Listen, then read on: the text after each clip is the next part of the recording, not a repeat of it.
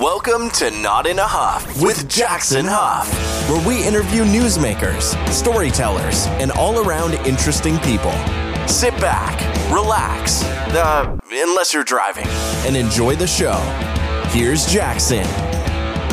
Hello. I am Jackson Huff. This is Not in a Huff. Thanks so much for joining me. As always, really appreciate it.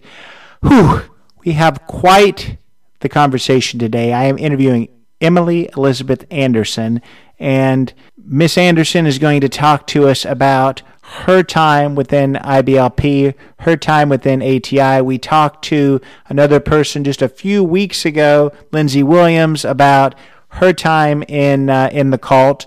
What got me interested in this? Of course, I've talked to other people in cults before, but I watched the Amazon Prime documentary, Shiny Happy People. What kind of got this cult, famous is this is the group that the Duggar family was in. I believe that a good chunk of them still are, but there's a lot that have moved on, wrote books, all that kind of stuff too. But Shiny Happy People kind of talks about just the terrible things that happen within IBLP, which is the Institute of Basic Life Principles. Just the teachings that were frankly awful.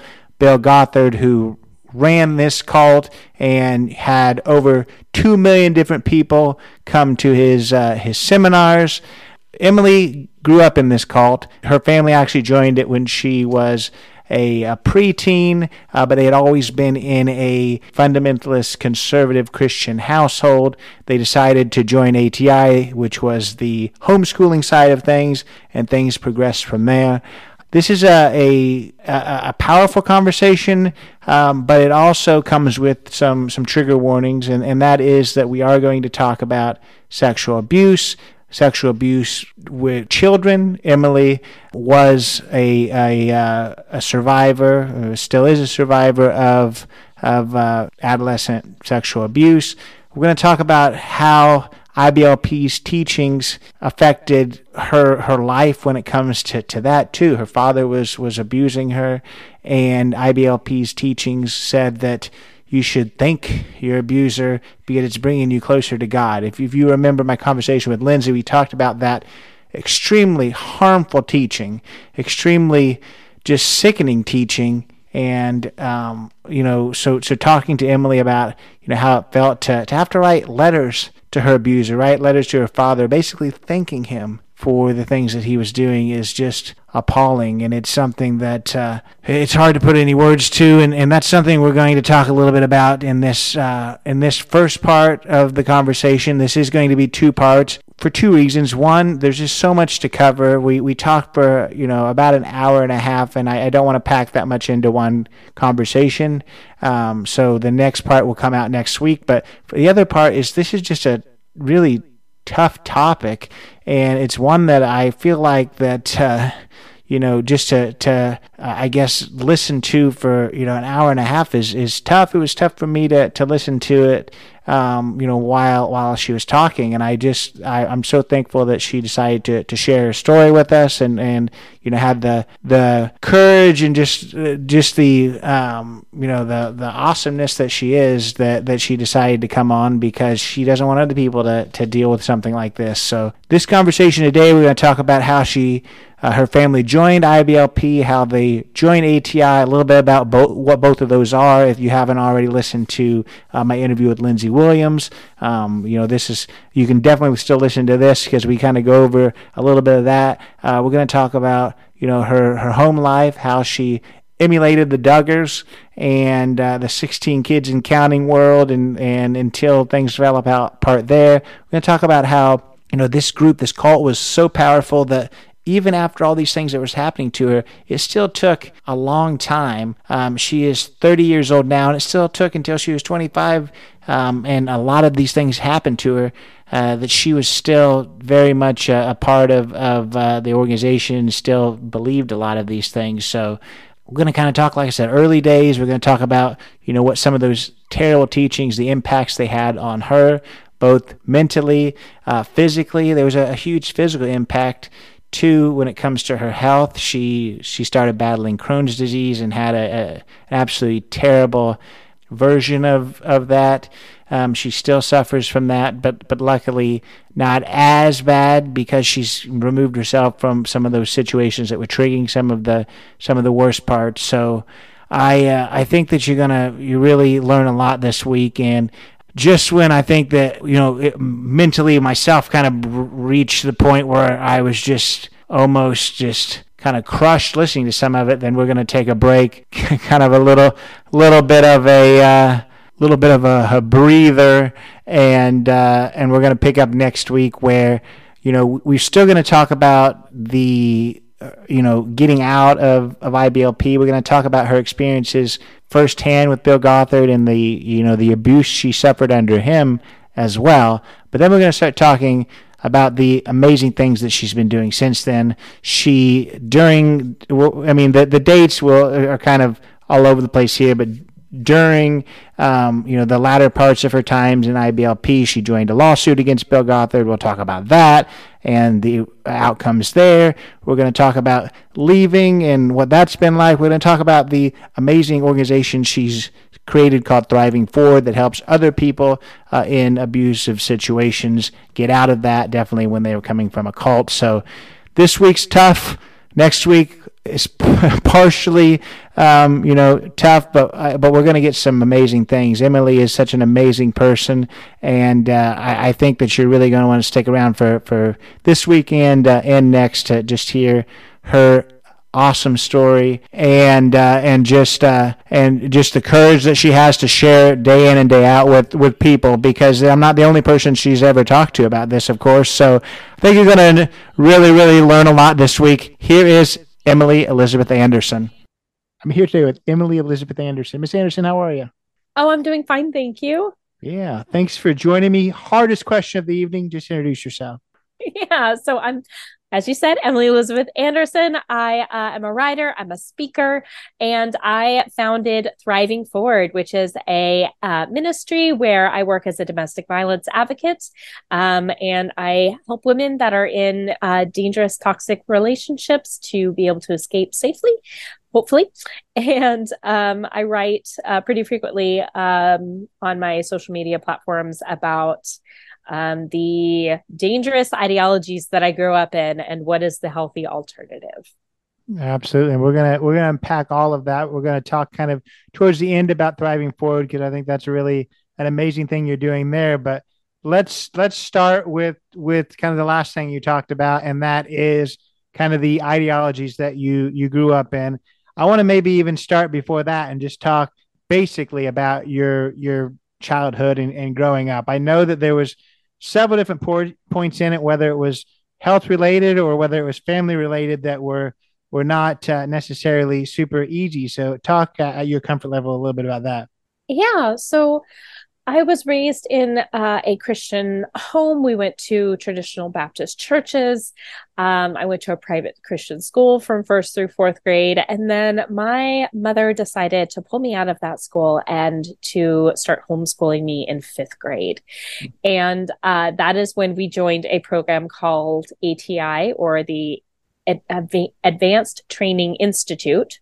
And the ATI program is a program that's underneath the umbrella of an organization called IBLP, or the Institute in Basic Life Principles. And that was started by Bill Gothard. We didn't know it at the time, but IBLP is a cult and meets like so many hallmarks of what you would find in a cult setting.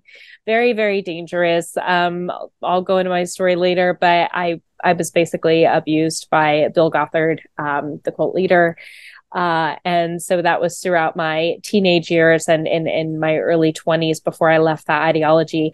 But prior to joining ATI, or even just right around the time that we joined, I was also being abused by my father. So I am a survivor of child sexual abuse and other forms of domestic violence, verbal, emotional, spiritual, you name it. I've lived some form of it for the most part. And because of all of that abuse that I was experiencing as a young child and as a young teen, my body developed Crohn's disease, which is an autoimmune disease of the digestive system. And for me, I know I developed the symptoms when I was 11, just months after I had started to be sexually abused by my father. And I know that I developed that disease just as a direct result of the stress that my little 11-year-old body couldn't comprehend. It couldn't make sense of. So it sent my immune system into a tailspin, and eventually got that diagnosis at 13. I'm now 30 and I still deal with very severe Crohn's disease. It's so much better now that I'm not living in an abusive home anymore.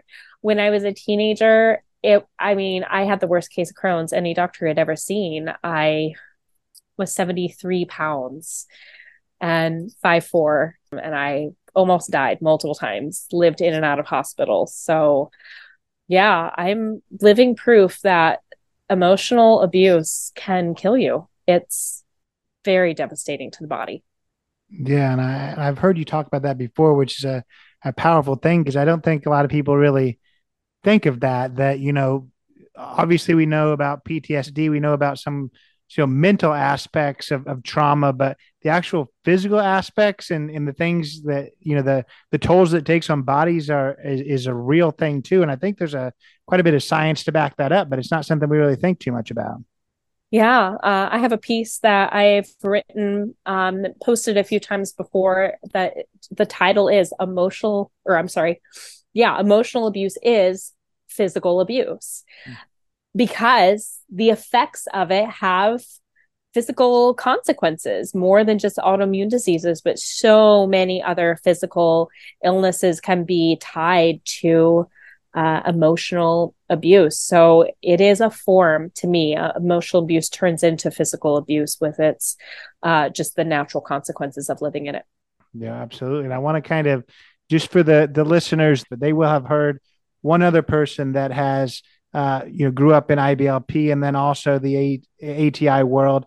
But in your own words, let's start with IBLP. Talk about a little bit about that, what that was, because another thing I think that people get confused is it wasn't a church on its own. There's people that were in their own individual churches, and this was kind of, the last person described it as a booster pack, which I kind of thought was funny. So talk a little bit about what IBLP is or was. Yeah, so they presented themselves as an international ministry. They had their own publishing company, so they produced a lot of books that were centered around Bible study, instruction manuals, essentially, for how to be a better Christian, because it was all very much centered around what you do.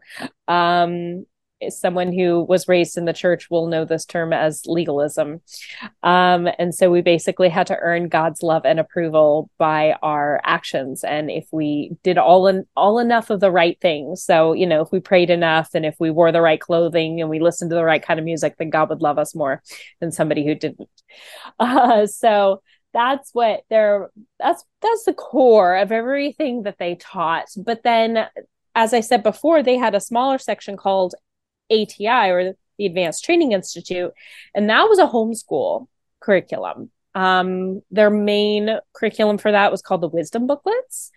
If you've seen the documentary Shiny Happy People, you'll see examples of what was actually taught in those wisdom booklets. It can be incredibly messed up, especially when you consider that these wisdom booklets were designed to be taught in like one room schoolhouse style teaching. So in IBLP, birth control was considered a sin. Not even just taking contraception, but even just abstaining would be considered a sin, because you are not trusting God with the, as they would call it, the opening or closing of your womb. And so most IBLP families had a large amount of children. Sometimes you would have over a dozen children, all ranging from, infant or toddler age all the way up to high school age. And the wisdom booklets were designed where the family would gather together, the littlest ones all the way up to the late teen age, and they would all be learning from the exact same material. Very ineffective, very messed up when you think about what you were teaching these little kids. Some very egregious things in there, a lot of racism, a lot of focus on sexual purity or impurity and what that would look like, so much body shaming. And so that was our homeschool material. I think in the documentary, someone said we weren't learning math, we were learning slut shaming. And yeah, that's true. Sometimes it did happen.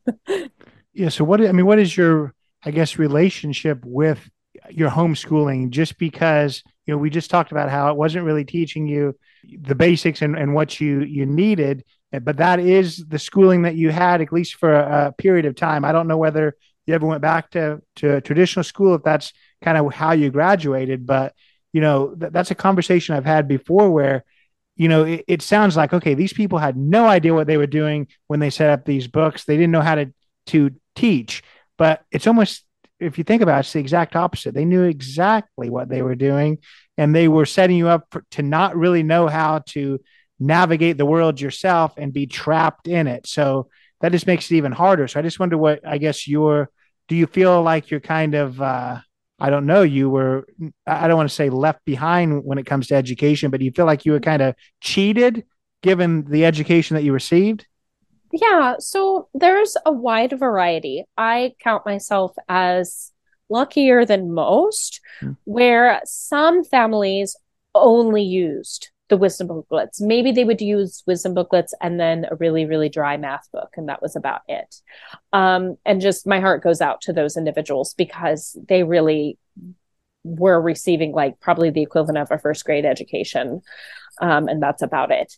And for me, my mother was actually a high school teacher before she had kids. So she did have a higher standard of education than a lot of other IBLP families. So the way we did it in my family was the wisdom booklets were just 1 hour a day. They were our Bible study in the morning. And then I had 6 to 7 other hours of a well-rounded education. It was still sheltered in the sense of we were a very conservative fundamentalist Christian family, but I was still learning about, I had chemistry and algebra and biology and history and all of that, which I feel, again, like really lucky to be able to have experienced that.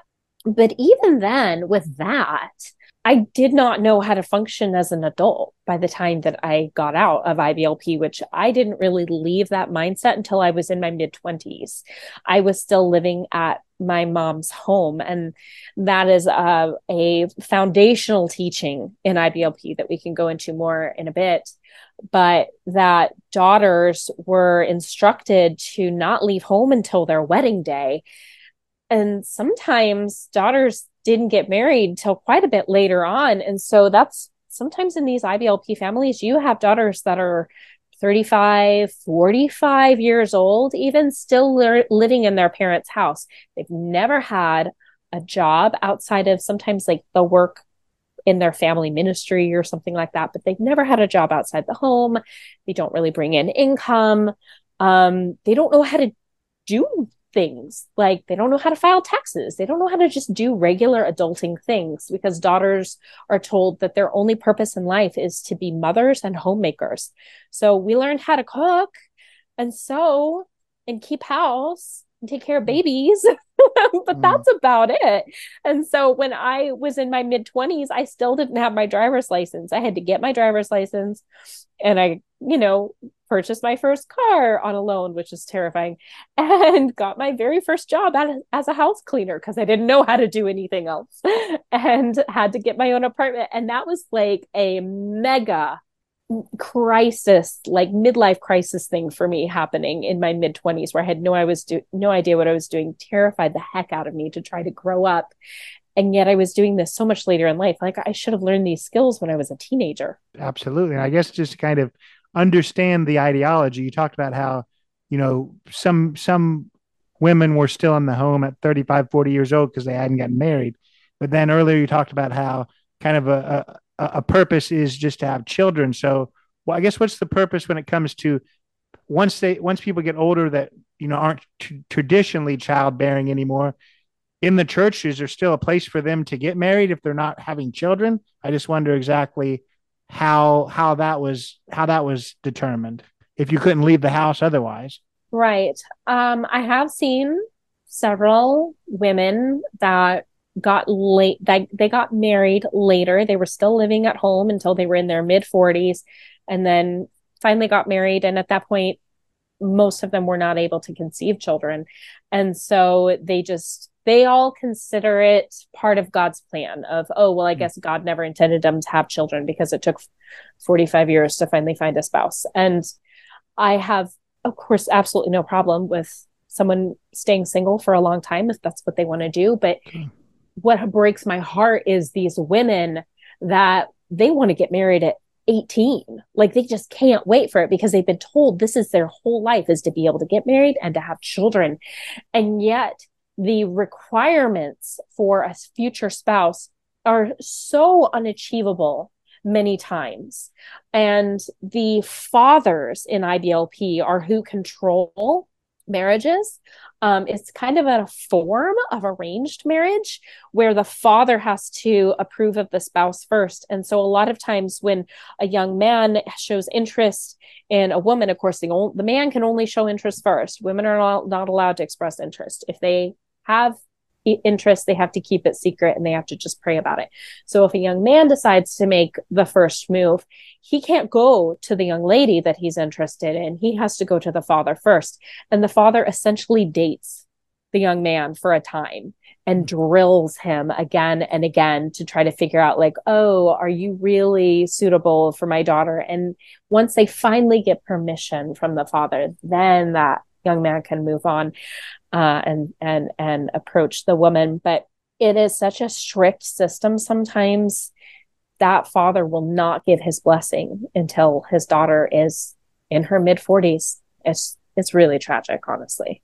Yeah, it certainly is. And I want to kind of get back to, the ATI teachings and the wisdom booklets, because the thing that kind of strikes me with those as well, with you talking about it being a cult earlier, that is a very one of the big cult-like things with that is, I believe with the wisdom booklets, you're not supposed to show it to anybody else. It is, it's not to be shared outside of the, out of the program, which that kind of screams cult, because if other people can't see it, it means that you may be teaching something that's it's a little wild if you need like a background to be able to look at it. So I thought that was really interesting. That's true, right? Yes, that is, particularly with the basic seminar, which was Gothard's introductory seminar to anything IBLP. It wasn't just tied to ATI, but he was doing basic seminars back in the 60s when IBLP was founded. And it would be like a whole weekend seminar. He would pack out an entire stadium. I mean, almost 3 million people have gone to the basic seminar since it started. And so he would pack out these stadiums for 3 or 4 days and have hours and hours of teaching. And then you would get this booklet. We called it the red booklet because it was red. And you would get it. And that would be like all the diagrams and everything that's in the notebook. And then you would take notes in it. And we were told to not show that material to anyone, that they had to go to the seminar and actually see it in person or watch the video recording of it, because sometimes they would like record them and then churches would host a seminar over the weekend where they're showing the recordings. And yeah, that was the only way that you could see the contents inside of the red notebook, because they wanted you to have the full brainwashing experience where you're actually hearing the teaching straight from Bill. Because if you're just looking at the material by itself, you can see the red flags. But when you get sucked into that environment and that atmosphere, and you are hearing Bill recite verse after verse after verse faster than you can look those verses up and realize they are totally taken out of context, then you get really sucked into it and you think, oh my goodness, this guy is a modern day prophet. That's what we saw him as. We called him the modern day Apostle Paul because we thought that he was essentially the godliest man on the planet. And I mean, we have this idea of like, well, sure, he's a sinner, but he doesn't really sin because he's just so perfect. And we thought he got revelations directly from God. The other person I talked to kind of talked about how being in and out of kind of believing it. She was a lot of times she was able to kind of realize this is kind of crazy, but at the same time she was kind of a part of it too. During these early years, were you gung ho in it? Was there ever times that you thought, this is a little strange, or was just the process and the brainwashing able to I guess to consume you at that point? Yeah, I was in it hook, line, and sinker, especially because the churches that we were involved in prior to getting into ATI were very fundamentalist. And so the teaching was super familiar. So we didn't join ATI until I was 12, but I was essentially born into the system. Last thing I want to ask you about kind of childhood before we get to a little bit more with, I guess, Bill Gothard is, Shiny Happy People, the documentary that I first met you on is obviously it talks about IBLP, and then it also has a large component when it comes to the Duggar family. And I know that's something, I think they're kind of the most famous people that have came out of, out of that system. I'll keep wanting to say church, but not necessarily church. You looking back, I know that a lot of times with IBLP, people didn't watch TV, but I know you kind of emulated them or wish that your family was the Duggar family. Talk a little bit about that. I think that kind of, this is an interesting thing, given that we now see that there's a lot of problems there too. So, yeah. So you're right. In general, TV was highly discouraged in IBLP. My family was a little bit more lax on that. We did have a television. We even had cable. Oh my goodness. And I remember the day like it was yesterday. I remember exactly where I was. And we had on the Discovery Channel. And I saw the original like pilot program for the Duggar family show. And I think it was 14 Children and Pregnant Again. And I saw this like homeschool family. I'm like, they look like me. Like they have the long hair and they have the long dresses and they have a bunch of kids. And then I saw that they were studying the wisdom booklets around the dining room table. And I called my mom in from the kitchen. I'm like, oh my goodness, this family's studying the wisdom booklets. They're an ATI family. So I knew of the Duggars from that first TV special. And I would see them, every year at the conferences. Sometimes the TV crew would be there too, the film crew. The Duggars, they were what is known in ATI as a model family. Jill Duggar wrote about this concept in her book that she recently published a few weeks ago. And a model family was just a family that emulated the principles of IBLP so perfectly. They were always brought up on stage during one of the annual conferences. In addition to studying the wisdom booklets every morning, all the families got together once a year for a big annual conference where we'd have like a week of teaching live. And so, model family, there was a handful of them, and they would be brought up every year to talk about, they would like do a singing special, or they would give their own lectures on how they discipline their children or how they implement the IBLP teaching into their family life. And then IBLP would usually do something to bless the family. I remember one family one year was given a 15-passenger van because their old one broke down.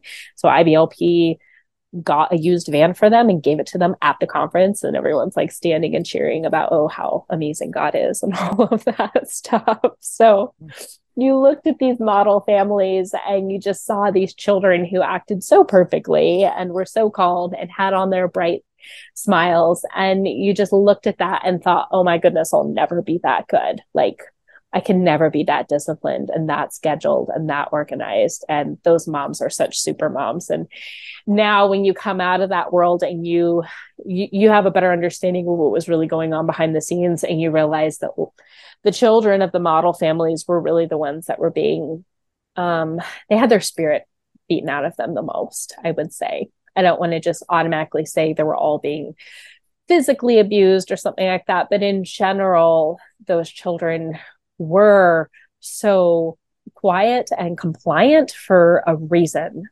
because the home was just so incredibly strict. It was not a healthy environment for children. Yeah, and I don't think that's too far of a stretch to think. I believe, was it? I think it was in Jill's book or somebody's book when it comes to the Duggar family. I think even the mother talked about, I think what's it called, blanket training, and just Mhm.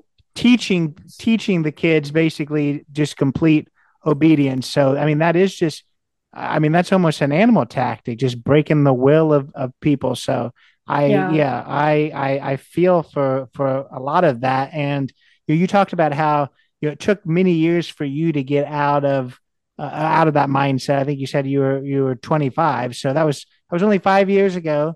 That was after a lot of things that came out when it comes to the Duggars. So I just wonder, given that you had emulated them and put them on a pedestal for so long, given that it wasn't that many years ago, I just wonder at that time, what were you thinking? Did you think, oh, this is not, there's something else going on, that this is the media, or were you shattered by some of this stuff that was happening? Um, I believe the first big media break with the Duggars regarding Josh sexually abusing his sisters, I think that came out the year that I joined the lawsuit. Hmm.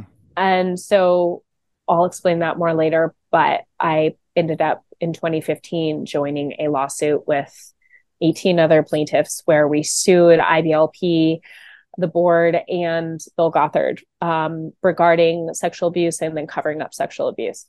And so when I joined that lawsuit in 2015, I was still fully stuck in the belief system. I knew that Bill had abused me, but I didn't realize that the organization was a cult. And I still believed in all the principles that were taught. And so I think it was just about 6 months later, I think, when everything came out with Josh Duggar for the first time. And I was still in the mindset. I remember defending Josh Duggar. And I remember having a conversation with my mom and being like, this is so crazy. They're saying he molested his sisters. And that's so not true. Like, I totally took that stance, which I'm horrified to think that I did that. But that's just, I was so brainwashed still at that point, and my deconstruction wouldn't come until like the next year or two after that. And I'm still learning and growing every single year. But yeah, it's amazing to think that wasn't too many years ago when I really thought that Josh Duggar wasn't all that bad. Yeah, I think that just shows the power of this cult that you're a part of. So you talked about joining a lawsuit that I've continuously made you kind of jump ahead based on my questions. So let's go back to Bill Gothard. Let's talk about, obviously there was things that happened to make you join a lawsuit. I know we talked about how Bill Gothard had a lot of different followers. Over 3 million different people have came to his basic seminar at some point, but you had a little bit more of I guess, a closeness to him at one point. I don't know whether he came to you. I think the good word maybe is preyed on you at some point. But let's talk at your comfort level about, I guess, you and Bill Gothard and some of the things that happened. Yeah. And actually, something else I wanted to bring up briefly, Sure. in what we were discussing a few minutes ago, I was talking about the role that daughters were told to play. And I would love to also explain a little bit on what was expected of the young men. Sure. Of course, I only have my experience as a woman, but in general, for the young men, um, any amount of higher education was discouraged. College was considered evil. And so a lot of times IBLP families had their own family businesses that were some kind of trade work. Or it would be like lawn care or tree service companies or construction. So some sort of trade that they could learn and pass on. And so a lot of times while the girls were taking care of their younger siblings and they were basically being little mothers as young as 10, 11, 12 years old, they would start taking on this motherly role. While the girls were doing that, the boys were learning their father's trade work. And so a lot of times, because these families were all self-employed and they had so many children that they were struggling financially. So a lot of times those teenage boys were putting in a considerable number of work hours every single week, helping their father. So they became essentially employees of their father. They were never paid, of course. This was just considered part of being in the family. And so they would be learning construction as a teenager or something like that. And they were expected to continue on with the family business or to start their own business within that trade rather than to go to college. And then there was also this expectation where men were told that they should, once they do start their own business and they start earning their own income, they were told that they should live at home like the girls and that they should save every penny that they make. And by the time that they get married, the ideal was to have saved enough money to buy a home in cash for their new wife, which is just outrageous because usually these couples would marry pretty young, sometimes as early as in their late teens or their early 20s. And these young men were expected to, already have at least 150 grand in the bank where they could just drop it and pay full cash for a house because you're never supposed to go in debt. So as bad as it was for the girls growing up in the system, I mean, the boys had it really bad too. The men had so much pressure on them and had very dysfunctional childhoods as well. So I just wanted to put that out there too. Mm-hmm. So my experience with Bill started when I was 13 and I was at a conference. He spotted me. This was a common tactic for him. Bill has had countless allegations against him for levels of sexual grooming, sexual harassment, sometimes assault. And his tactic would be out of a crowd of thousands, he would hone in, spot one girl and stare at them intently and then approach them the first moment that he could. And a lot of times he wouldn't even ask their name. He would come to me and he would not even really, of course, he didn't have to introduce himself, but he would not ask my name. And he would just be like, have you ever thought about coming to headquarters and working? I want you at headquarters. And so I received my first invitation to come to headquarters at 13. He asked me to quit school and go up there. Headquarters was in Chicago. So he wanted me to work full time at headquarters, in ministry with him. And to be asked to go to headquarters was considered the highest honor in ATI, especially for a young woman to be asked to go there because Bill was so revered. Parents, most of them just trusted him implicitly. And so the idea of, oh my goodness, the Bill Gothard has asked for my daughter to go up to headquarters and to serve in ministry with him.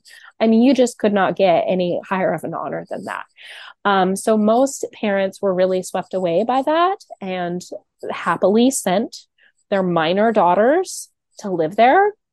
And if you worked at headquarters, even in the days of cell phones, you weren't allowed to have a cell phone. You were not allowed to have contact at home unless it was in the presence of Bill.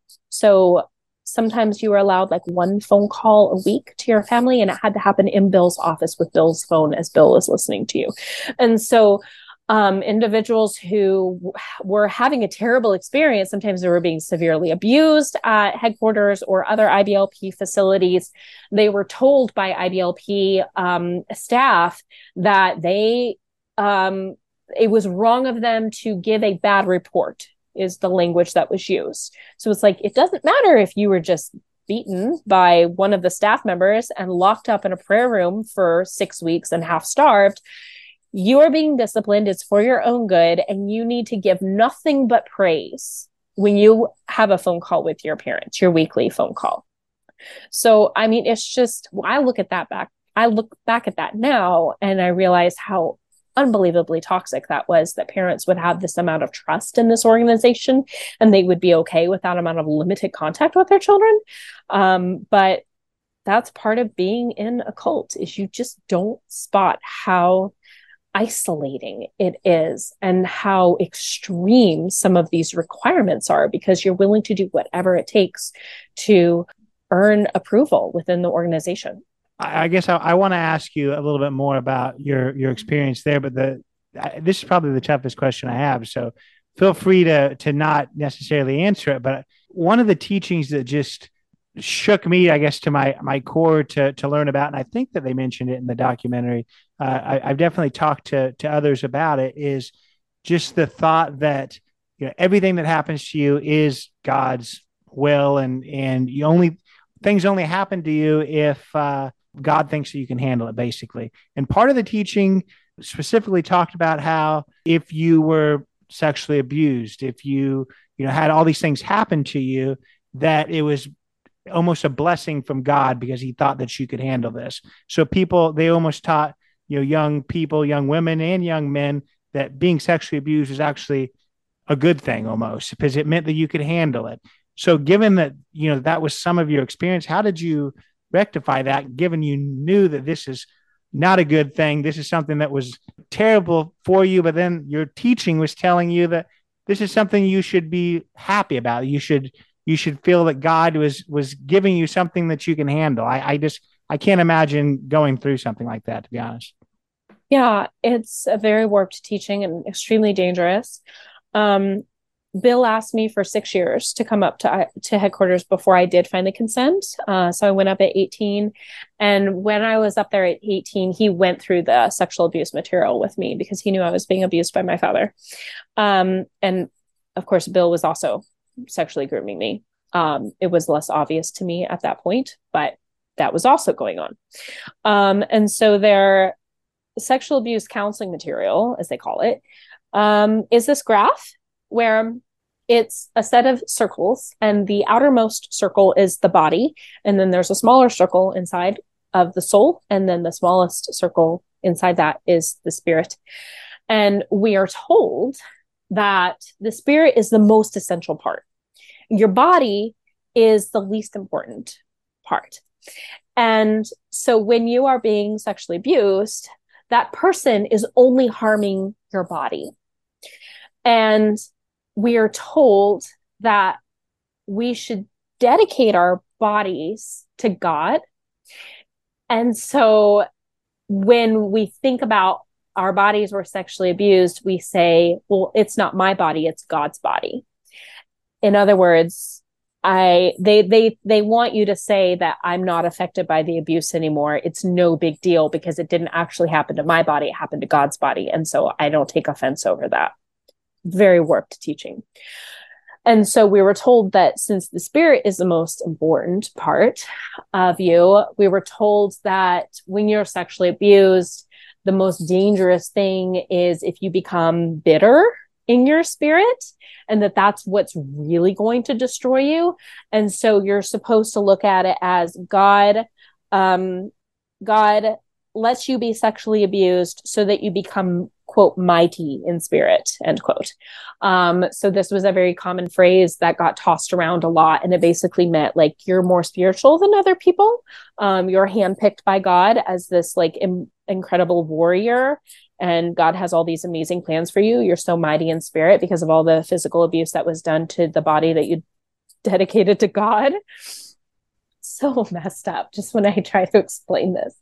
But I remember hearing this as an abuse survivor myself, and I wanted healing. I don't like that word. I just wanted the pain to go away. I wanted peace. And to be told that your body doesn't matter was crushing to me. And to be told it's fine, you could just give your body to God and the pain will go away. I knew that wasn't reality. And then to be told that to be sexually abused is actually a coveted thing because it makes you more spiritual, that just makes the pain even more, because then you feel guilty about the pain that you're feeling because you're supposed to be grateful for it, is what you're told. So you have all that going on in the background. And on top of that, Bill also instructs survivors to write letters to their abusers, thanking the abuser for the abuse. So I was instructed to write a letter to my father and say, thank you, Father, for molesting me as a child, because that made me mightier in spirit, and God is using that. I don't even have words. And earlier you talked about how you were just completely consumed by this teaching and still believed it so wholeheartedly at this time. I just can't imagine being told all these things, being told to write a letter, and also realizing how messed up this was. That's why it's so crazy to me. I think inside my gut knew it was wrong. Yeah.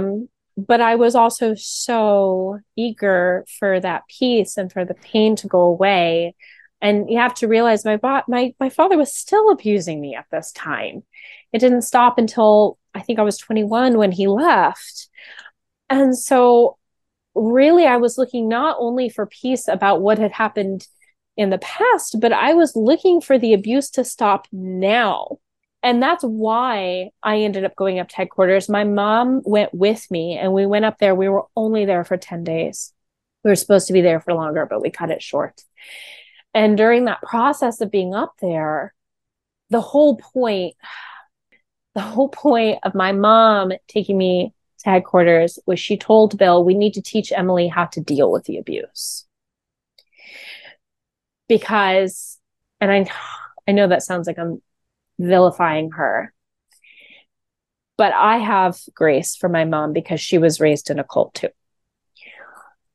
Meaning she was in IBLP and she was stuck in that mindset, because in IBLP, divorce is just about the most egregious thing that you can do.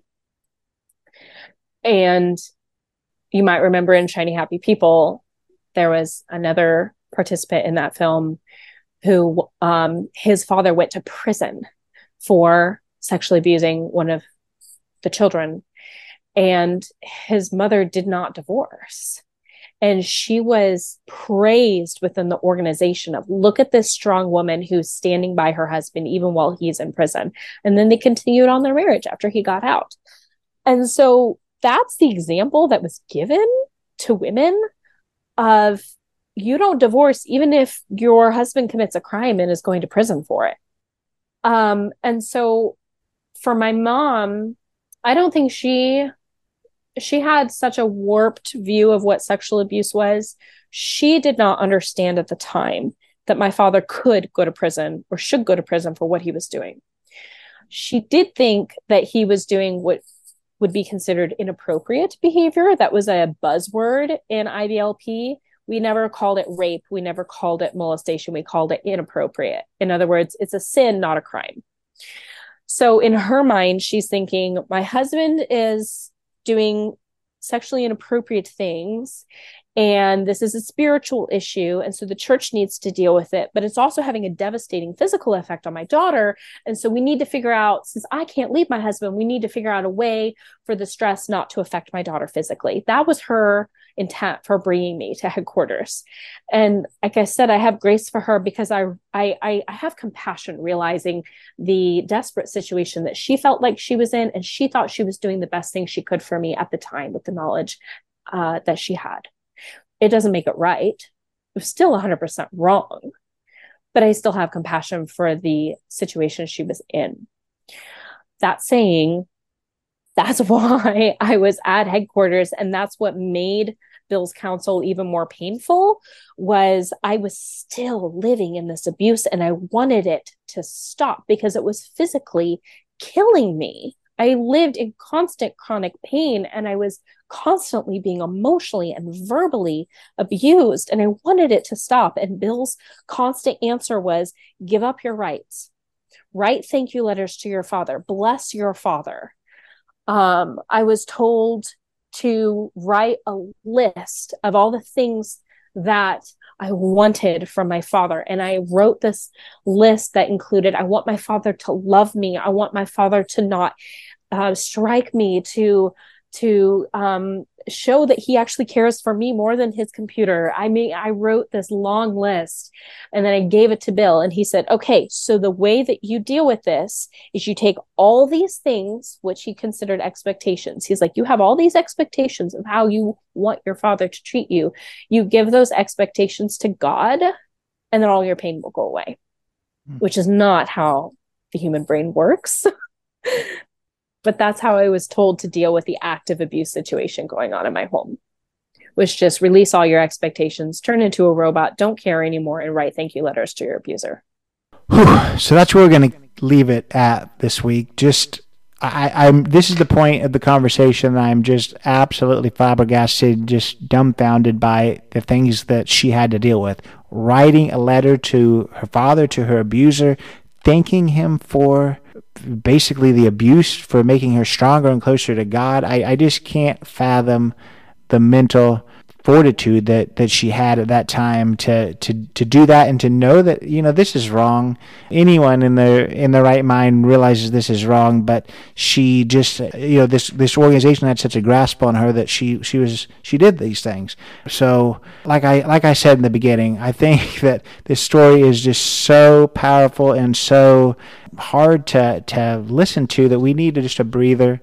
We're going to take a break. And next week we're going to pick back up. We're going to, cover the rest of this part of the story, and the things that what does IBLP actually do to the people who are abusing. Of course, we're going to find out that not a lot, and some of the things are pretty much just a slap on the wrist. We'll talk about that.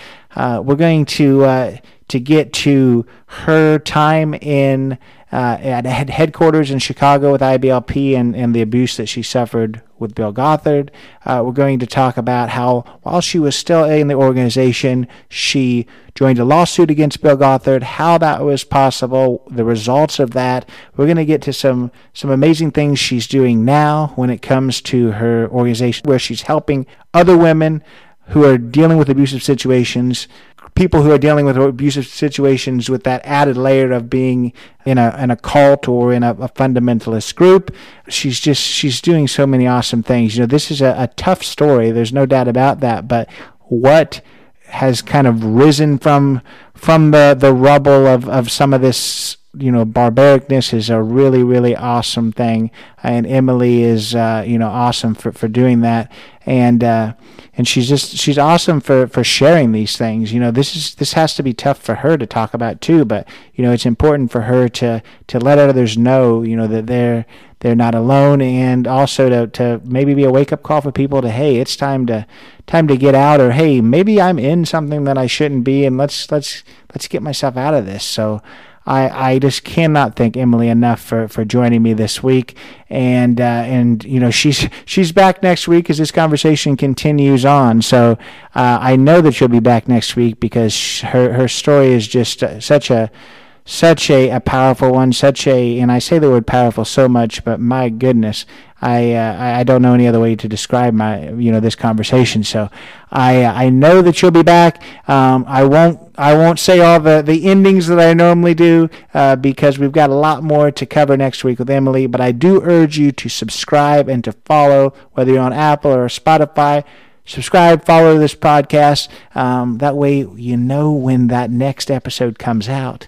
And you don't miss anything there, because I promise next week is, starts out tough, but it ends just, with some triumph. So I know that you're going to want to hear the rest of Emily's story and what she's up to now, and what the future holds for her. So do subscribe, do follow along. The links to Thriving Forward, her organization, will be in the show notes here too. Her social media will be there. Go check those out. That way Emily just a little bit better before next week. Go check us out too. All the links to the social media of this podcast will be there as well. So yeah, we'll see you back here next week for part 2 with Emily Elizabeth Anderson. Take it away, Chris. This has been Not in a Huff with Jackson Huff. Thank you for listening. Be sure to join us next time where we will interview another amazing guest who is sure to make you laugh or make you think. Or hey, maybe even both. But until then, keep being awesome.